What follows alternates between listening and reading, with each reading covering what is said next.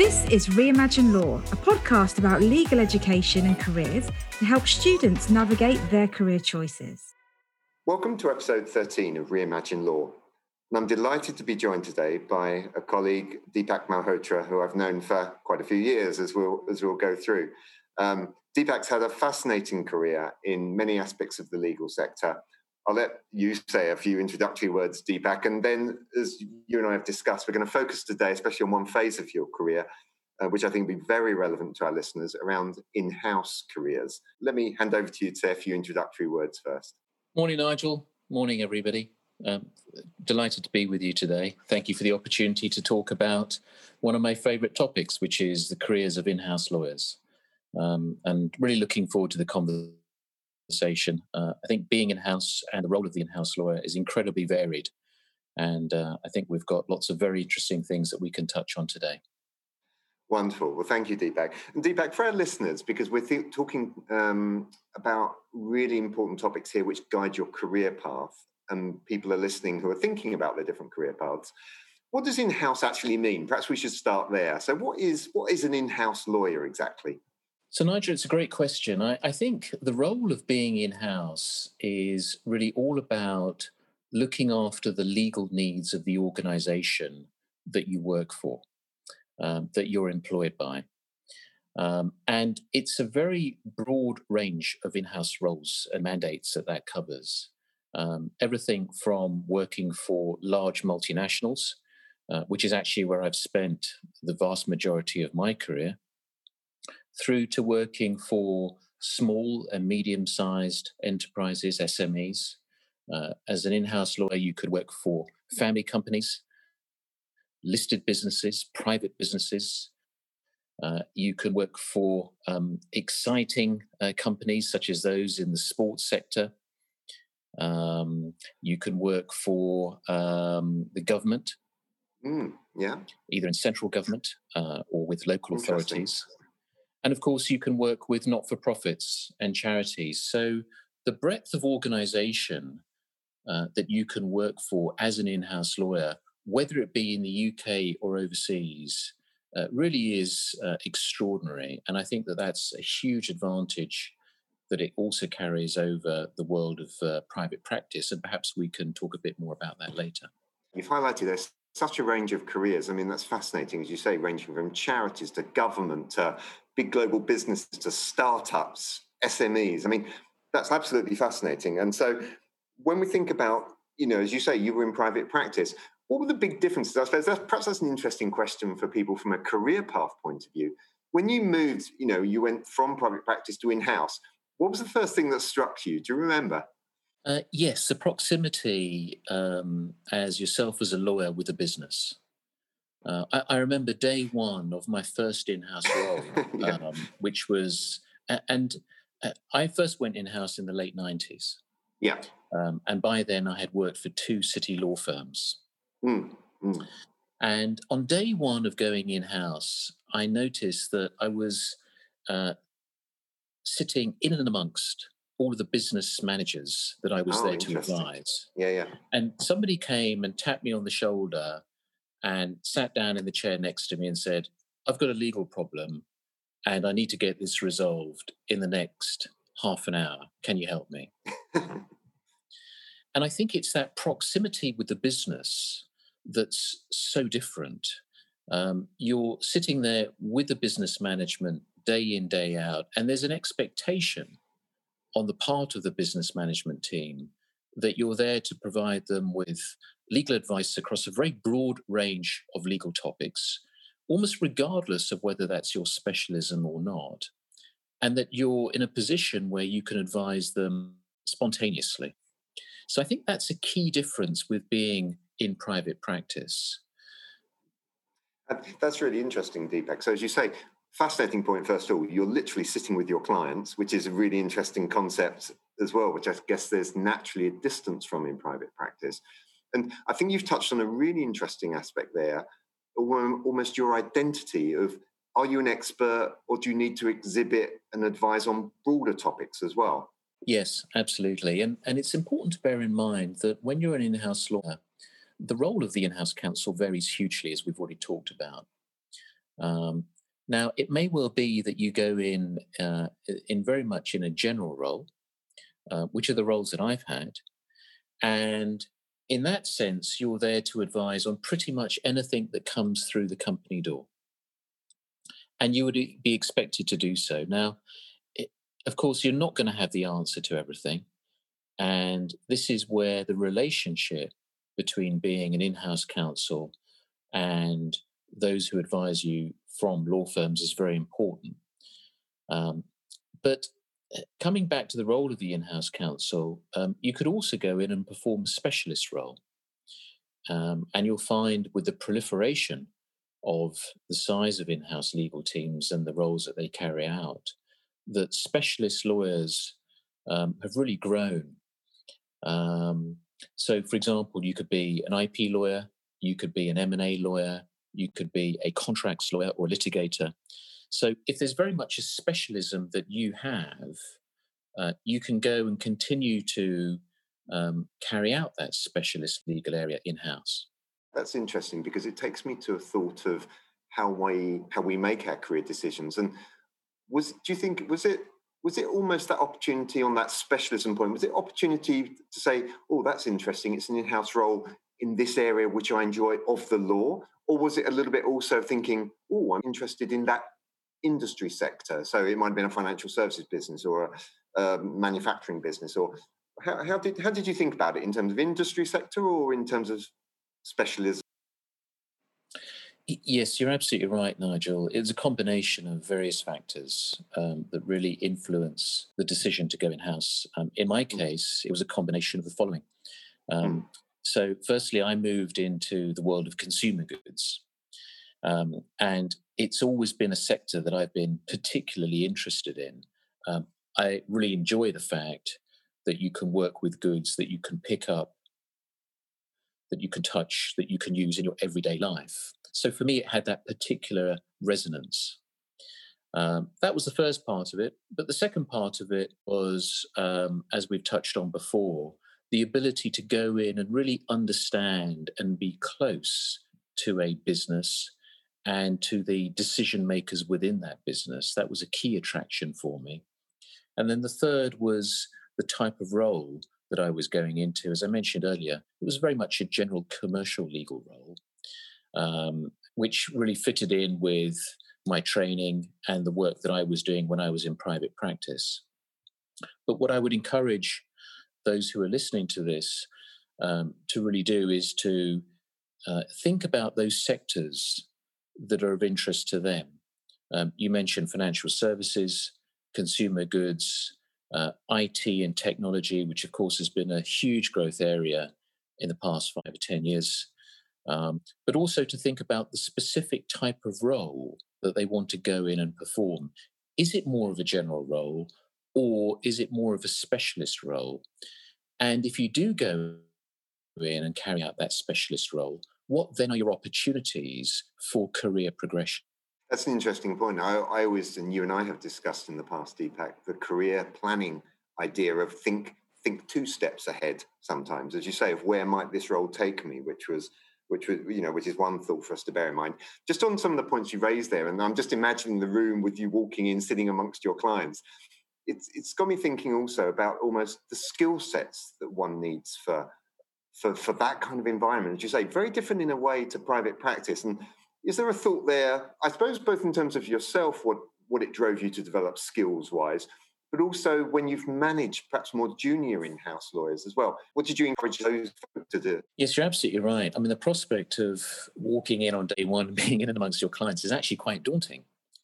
And so, Nigel, as you point out, it really works where you bring to the table that combination of technical legal skills, which is almost a given for you to be able to discharge your role, but to be able to blend that with a range of other skills so that as an in-house counsel, you're able to really influence and persuade those internal clients that you've got.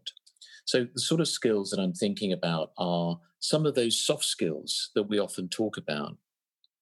The ability to communicate, whether it be orally or in writing, the ability to make presentations, the ability to offer learning and development, but not so much from learning and development for yourself, but learning and development to the business, because a key aspect of the role of the in-house counsel is to be able to educate the business on the changing legal landscape.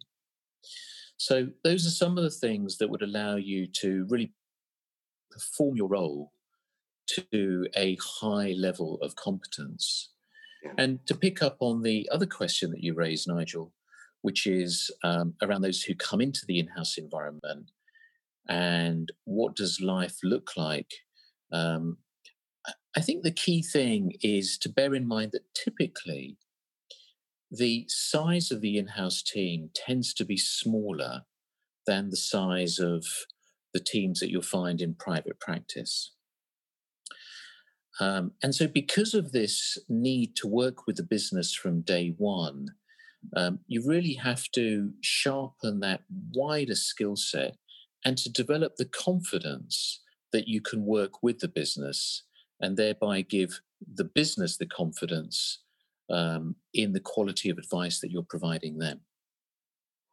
I think that's really interesting. I mean, 2 points really strike me there, Deepak. I've never really thought of the role as almost an educator of the business, but I guess that's partly because of the scale you're operating within as well, isn't it? Because you've got to try and advise, sometimes, as you say, it can be a small business, but it could be a very, very large business as well. So I guess there's something there about almost being able to scale your influence and how you advise the business without, because they won't all be able to speak to Deepak every day or Deepak's team.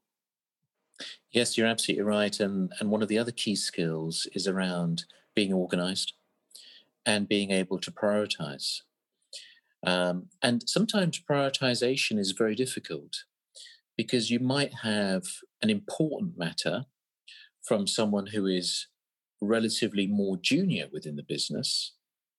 How then do you prioritize that with perhaps a less important matter, but which comes to you from someone who's within the leadership team of the business? So those are some of the sort of contextual challenges that you'll face. And being able to organize yourself and prioritize so that you can keep different teams or different business managers happy, I think is going to be, a key skill. And that comes back to communication. And in a communication, it's so important to us in all forms of life. And certainly when you're an in-house lawyer, your communication skills will be tested to the limit. Yeah, I'm sure that's true. And as you say, you've hinted there at that another skill we always talk about, Deepak, and you and I have spoken about quite often, of almost managing upwards as well. The whole thing of how you manage strategically the network or your stakeholders, both within, and I guess in some of your roles, probably in-house, there were complex series of stakeholders both within the business, but also outside as well, because then you're sitting between also your business departments, but also then I guess you were managing a panel of external firms as well. Yes, that's absolutely right. So we were working with a number of law firms. And I think what's interesting about this, Nigel, is that we were working with law firms both in the UK and indeed right across the world. And that's a very important point because one of the key aspects of working on a cross-border basis is having the ability to reconcile different working cultures. And even within law firms across different jurisdictions, the firms have a different approach, whether it be in terms of how they write their memos of advice, what sort of learning and development and support that they provide, and many other issues. And so as the in-house counsel, because you are that conduit between the business and private practice, what you want to try and do is get a harmonized approach in all of those various dealings to ensure that there's consistency and to ensure, coming back to one of the things we talked about earlier, to ensure that there's real confidence in the advice being provided, whether it's being provided by a Magic Circle law firm in the UK versus a very small law firm in, let's say, North Africa, whereas you can imagine the differences, there would be lots of differences in approach. Yeah, and that's really interesting because I remember when I was inside law firms, we always spoke about this need to deliver outwards to our clients, this consistency, Deepak. But you've raised a very good point there, that you're sitting in almost a real hot seat there internally, where you're receiving all these different bits of input from your external contacts, and then needing to present it to your board or whoever it is. And as you say, consistency and building that confidence in your function. Yeah, it's a daily business, I guess, isn't it? Yes, absolutely. And at the end of the day, I think the key thing is to focus on what you're there to do as an in-house counsel. And you're there to provide high quality legal advice.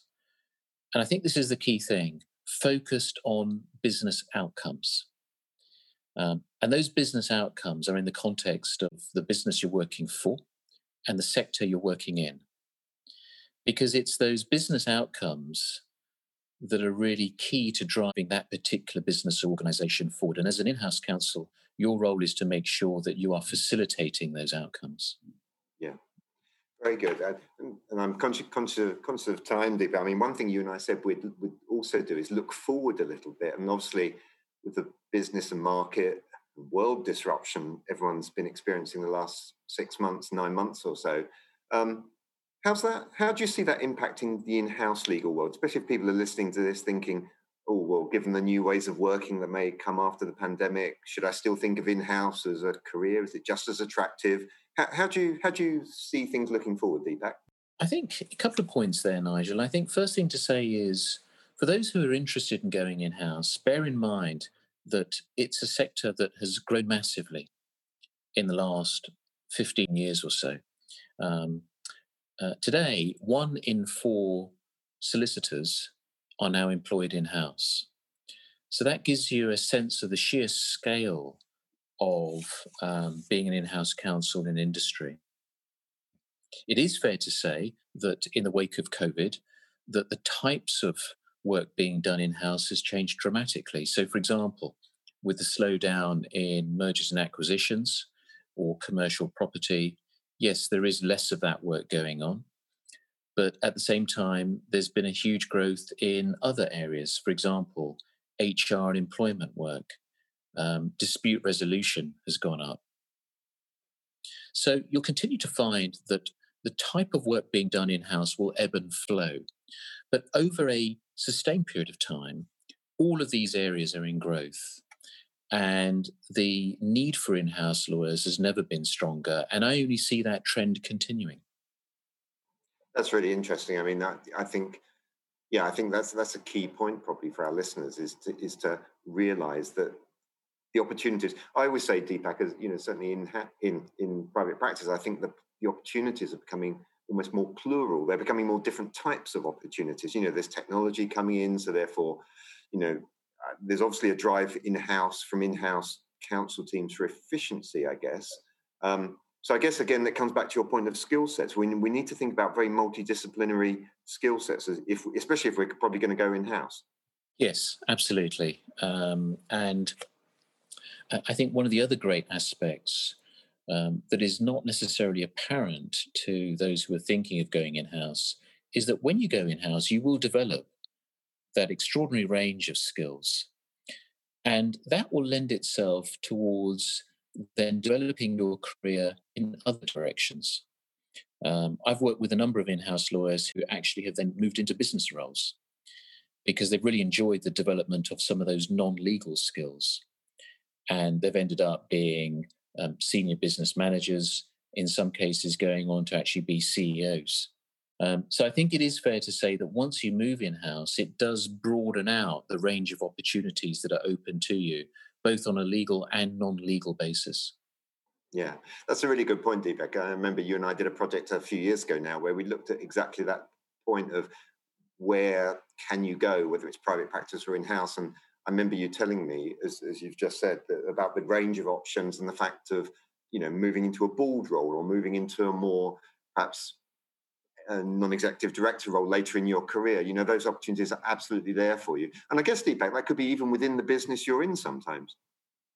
Yes, absolutely. Once you've invested in building relationships within the business that you work for, and they've got to see what you can do for the business, and this again comes back to business outcomes, There's no reason why in-house lawyers should not be considered part of that wider talent pool as and when business opportunities arise.